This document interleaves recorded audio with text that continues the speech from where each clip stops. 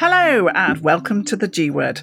My name's Vivienne Parry. I'm the head of engagement at Genomics England, and our subject today is one very close to my heart: science communication, and especially, of course, genetics. Now, the pandemic put words like variant and whole genome sequencing on every front page. People rapidly became familiar with well-evident science, but even with a wealth of high-quality information available to them, some people remained highly sceptical and negative. Why?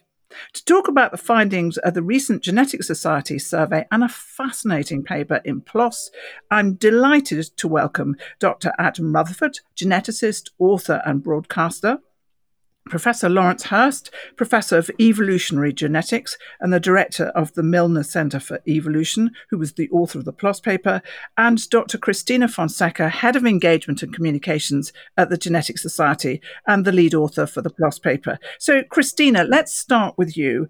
Why did you conduct a survey at the Genetics Society? This came out of the back of the Genetic Society celebration for the centenary in 2019. So we had a whole program of events, and one of the things that we were interested in was to have something that would have legacy and that could be used by the genetics community. And that's the reason why we decided to do the survey. We wanted to know and have a framework that could help not just the Genetic Society, but science communicators and policy makers in order to be able to know what was the state of science communication in genetics in the UK. Obviously, this was pre-pandemic, so the idea that we had for the survey changed a bit. It was quite interesting that then we had the pandemic started and we kind of had to change focus, and we used COVID as its own natural experiment. And I think it worked really wonderfully. And what was the outcome? The outcome was that basically for all the things that we tested, that we found, and I think Laurence can also talk a little bit more about that, we found that there's people with opposing attitudes, so either very positive or very negative attitudes. They have a very high self-confidence about their knowledge, so that was quite interesting. We also found that attitudes to genetics have increased during the pandemic, which is great news for genetics and science in general. When you say attitudes, do you mean knowledge or do you mean attitude? No, just a positive attitude towards genetics and some of the genetic technologies.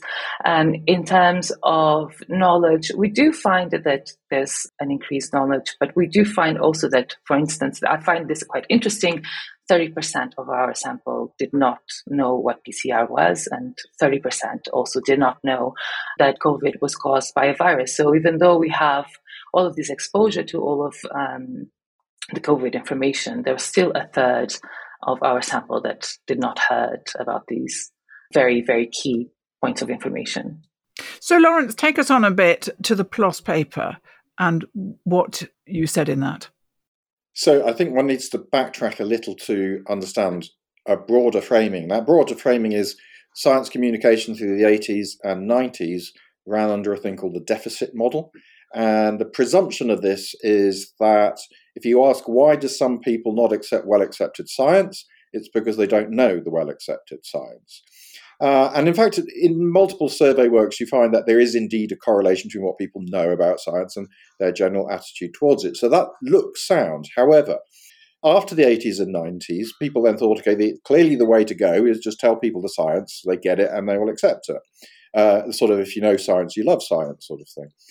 But it became fairly rapidly clear that enterprises like that were failing, that simply telling people information did not engender any acceptance. And in fact, people discovered things called backfire effects, whereby if you try and tell people information, you actually make things worse. They become more entrenched in their prior understandings than they were. Now, over the last 5 years, there have been two key papers, one in 2018, one in 2019, that then point to a different resolution of this potential problem. The problem being why, faced with the same information, do some people are very strongly negative and some have very strongly positive information. If you think about it psychologically, I mean, that's a great psychological quandary. You know, how do people seeing the same information end up with such different views? So these two papers, 2018, 2019, both came independently to the same conclusion. And that is, if you look at the individuals who are most negative, it is true that they don't know very much. So if you just look at straightforward factual knowledge, it tends to be quite low, as we saw that the basis of the deficit model. But more important, if you then ask them questions about what they think they know, how well they think they understand the science, what these papers found was that those most negative believe that they understand the science. So what we were wanting to do is first, can we replicate this in the context of genetics? And yes, we could absolutely replicate that effect. 4 different questions, slightly overlapping, but actually turns out not as overlapping as you might have imagined. And we all always get the same effect, that the ones who are most negative tend not to know all that much, but tend to believe they know an awful lot. We were also more particularly interested in what you might call the natural history of those who accept science, because this is actually the domain that, for the most part, as far as we can see, has not been well studied. And it turns out that those who are most accepting of science actually, if anything, even believe even more that they do, in fact, understand the science. However, they are warranted in their beliefs. So if you then look at their textbook knowledge, so we asked 12 sort of textbook knowledge questions, they typically score very highly on those. So what we then have is a model which is different from the deficit model. And what it says is those that know that they don't know do not take a negative attitude. So it's not a fear of the unknown. Those that should be the individual have a great fear of the unknown. Those who know they don't know tend to be neutral. Those who believe that they know tend to be positive if they understand the science and tend to be negative when they don't understand the science. This being said, there's an awful lot of variation in the data. This is survey data, so we don't expect perfect correspondences all the time. But it did strike me that we now have a series of similarly designed experiments, all giving actually more or less the same results. That is that those most negative tend to have overconfidence in their understanding of the science. Now, Adam, you're the author of at least 3, to my certain knowledge, brilliant books on genetics and genomics, hugely popular, big sellers. And presumably people read them and they understand them, and yet some of them still remain highly negative. And you have a lot of trolls, I know. I mean, do you despair? I mean, is there anything that you can do? Well, I mean, it's an interesting question, and I don't really know the answer to what sort of valence people have about reading popular science books. The sample sizes are very skewed. So even an exceptionally well-selling book about genetics is a tiny proportion compared to someone listening on the radio or watching on TV or watching a mainstream film about it. And also, there's a huge selection bias. You know, people aren't going to buy my books about genetics, about the history of genetics. What, just to be annoyed? Yeah, exactly, who have zero interest in the subject. But I think it talks more broadly about how we talk about genetics and what we think genetics is, and a thing that I think is very clear if you work in science communication, as you do as well, Viv, which is the disconnect between what we think we know within the walls of the academy and what we think people outside, real world people, sometimes I refer to them as civilians, which is probably not the best way to describe the general public. And I think that here's the thing, right? I think all scientists believe that their subject is the least well represented in the media. But I've been doing this a long time, and I think that when it comes down to it, genetics, which is a relatively young science and really in a sophisticated way, a mere few decades old. But what is it at its absolute core? It's thinking about families, it's thinking about inheritance, and it's thinking about sex. And these have been the major preoccupations of humans for thousands of years. And it's only really in the last century, really only in the last 30 years or so, that we've had a sophisticated understanding of how these things work, if indeed we have it at all. Jim Al-Khalili can talk about quantum physics, and it bears absolutely no relationship to one's lived life, important though I'm sure it is, if I understood it. Brian Cox can point at the universe and say that there's a black hole 10 billion light years away, and it has absolutely no experiential effect. Whereas if you start telling people how inheritance works within families and within populations, you're attempting to counter hundreds, maybe thousands of years of cultural baggage. And I think that is really the core problem. So, like I said, all scientists think their own field is least well represented. I'm with no skin in the game and with absolute neutrality, no bias whatsoever. I'm 100% convinced that genetics is the least well represented. And to a certain extent, that's on me, right? That's on us. We're all responsible for communicating science beyond the walls of the academy. And our jobs will never be done because this is a hard game. It turns out biology is much more complex than we thought, and simple models of explanation are not, they don't necessarily tally with what we actually know. And of course, we have to understand that there are lots of ethical areas, for instance, in genetics, and it's perfectly okay to take a position on one side or the other. And there are lots of, different nuances. And we can't say to people, yes, you should always do this or you should always do that. But I guess we want them to take those views based on some knowledge. But are we going to ever get people who are so negative, Laurence, about genomics and about what they think about it? Are we ever going to get them to change their minds? Or should we just move on and just concentrate on the people who know nothing at all? It's a great question, and there's quite a lot of discussion at the moment within the domains of science communication as to whether we should, in fact, be attempting to address those most negative. What we clearly see is there are some very loud, very prominent voices that are very negative. This can skew our view of the world, and I think one of the things that's come out of the survey very much is that we have been ignoring what you might think of as the silent majority. So it turns out when we ask these 2,000 individuals, 1-2% sit in the most negative camp, but 40 to 50% said they wanted to hear more science. Another 50% or so said that they think the amount of science coverage is right. And only less than 10% said they thought there was too much science. So I think we are doing ourselves a disservice to think that we only talk to the 1-2%. Now, that being said, we can then ask questions about how could you talk to the 1-2%? And this is an experimental question. And to the best of my knowledge, except for de-radicalization programs, no one has found a way to talk to them. There's a large European survey going on at the moment on so-called conspiracy theorists and what their mindsets look like. And for the most part, you can't have a conversation because actually the evidence doesn't matter. One of the things that's come out of this European survey is that for this strange 1-2%, they actually enjoy the fact that their theories are not falsifiable. So there is no evidence that you could give them that would contradict it. And they always have a get-out clauses. You would say that, wouldn't you, and blame the messenger rather than the message. So I think to a large extent, no, we can't have general science communication trying to talk to that 1-2%. Let's focus on the others. And you're absolutely right. We're not here to dictate to people what their ethical opinion should be. What we could do is say, at least could we come to a position where your ethical positions are being based on good scientific information, the best scientific information that we have. And I think that's really where science communicators can have a major role. And as I said, most of the population is actually open to this. They want to hear from us. And I think that's then the way to go. The question then is, again, it's another experimental question. If we decide we're not talking to the 1-2% who are most negative, how do we talk to the ones who do want to listen to us? Now, we could preach to the converted. That would be relatively pointless. So there's not a lot of point going to the other end of the distribution, go, you all agree with me, let me give you more information, because that's not going to change the world.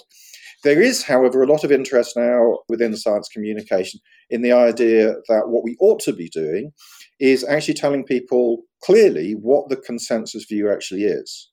So one sees this all the time in advertising, 9 out of 10 cats prefer, etc., etc.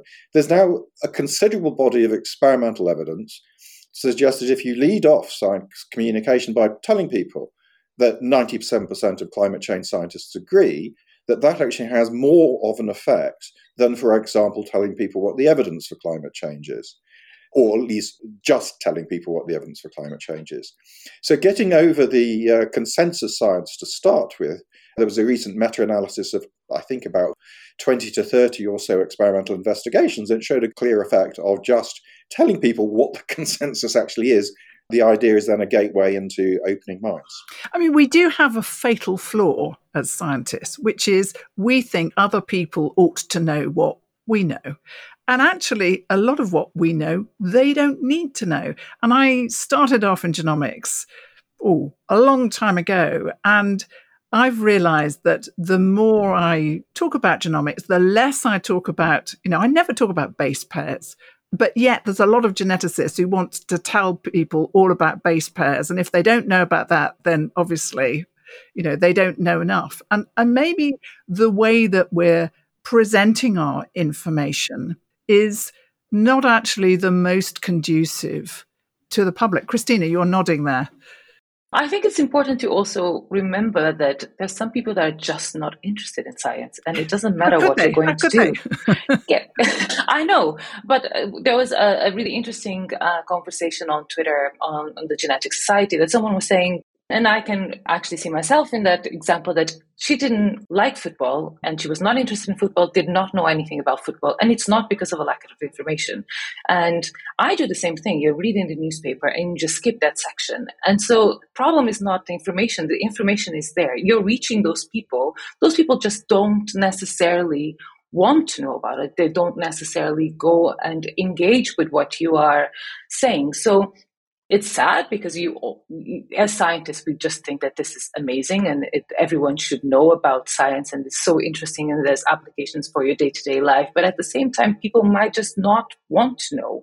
And I think that's very difficult to come to terms with. And it's a bit like, how your boiler works or your pension. I mean, you don't need to know it until your boiler breaks down. Yes. And that is the moment. And very often, I see parents who have a child born with a rare genetic disease, and they get very rapidly up to speed when they need to have the information. Adam, do you think we're all guilty of trying to push too much science down people's throats when they don't actually want it? I mean, maybe when it's not the right time frame. I mean, we're asking an incredibly complex question, but and there are so many different factors involved, but also something that we haven't really mentioned here that Cristina mentioned, that the original conception of this survey was pre-pandemic. Now, still in the age of the internet, though, in the age of rampant conspiracy theories and huge amounts of disinformation, and due to the very nature of the providers of that information, social media, amplified polarizing views, and we see that as a result in the paper itself, that you get further amplification or reinforcement, entrenchment of polarizing views, which is exactly how Twitter and Facebook and YouTube actually work by design, because that's how they monetize those systems. We also know very well, and this has been the case since the 17th century, that our politicians are largely uninterested in science, systematic lack of investment in science education and science funding over successive governments for a long time, but also politicians who are frequently, not scientifically literate. I think it's really crucial to remember Laurence's point, which is this idea of the silent majority. Most people trust establishment figures of science, authority, medicine, and we are generally okay to get on with our jobs, even though in many cases, like I said at the beginning, we might be pushing against cultural tides that are generations or hundreds or thousands of years old. But then the COVID was an unprecedented event in modern history. And all of a sudden, we're thrown into a world where, like, as you introduced at the beginning, all of a sudden the science, as if we talked about the science, as if it's one thing, is absolutely front and center in daily briefings. There was a moment early during the pandemic when everyone in the press started talking about exponential, just the word exponential. And it was a sort of it's hard for scientists not to be, possibly a little bit supercilious or a little bit sneery when things that are sort of basic science education, part of maths, suddenly become the subject of daily scrutiny or news media coverage. The idea that only 30% of people in the survey didn't know what PCR was, I was amazed it wasn't higher than that. I mean, it may be a screwdriver for people like us, but why on earth would you know what PCR was if you spend absolutely no time sequencing DNA, which, let's face it, the majority of humans in history have not been in that situation.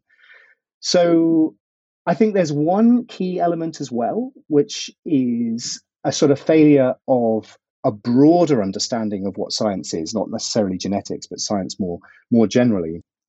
But the notion that science is continually changing, that we're constantly updating and revising our views depending on the evidence. And I think we saw that unfold in real time during the pandemic. The whole publication system changed. So we're still sort of trying to understand the long-term repercussions of that. But follow the science, whatever that was, the hopefully changing policies in response to the incoming data. But again, there's always going to be a minority, which is probably the same minority who are never going to get on board with these types of ideas, who regard the fact that science is a self-correcting, ever-changing thing as a weakness, when actually it is its core strength. And I think we saw that in real time, and I think the results of the survey in the paper are sort of part of that framework of not really understanding what science is. There's actually a lot to learn from vaccine confidence work, because it always strikes me that vaccine confidence and confidence in genomics, there's a lot of overlap there. And what was striking to me was that there were some people who were hesitant, and actually you just had to answer their questions and be prepared to answer them, twice or three times. And then finally, when they talk to their friends, then they would be happy to go off and have a vaccine.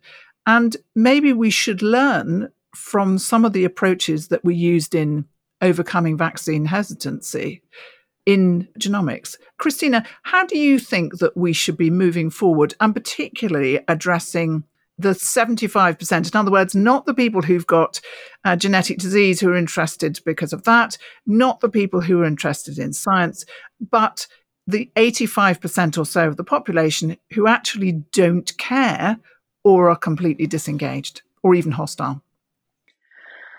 I would love to have the answer for that question, because then I would be such a great science communicator. It is very difficult. I think it's just we need to be less preachy and just engage with the audience and just try to address their concerns.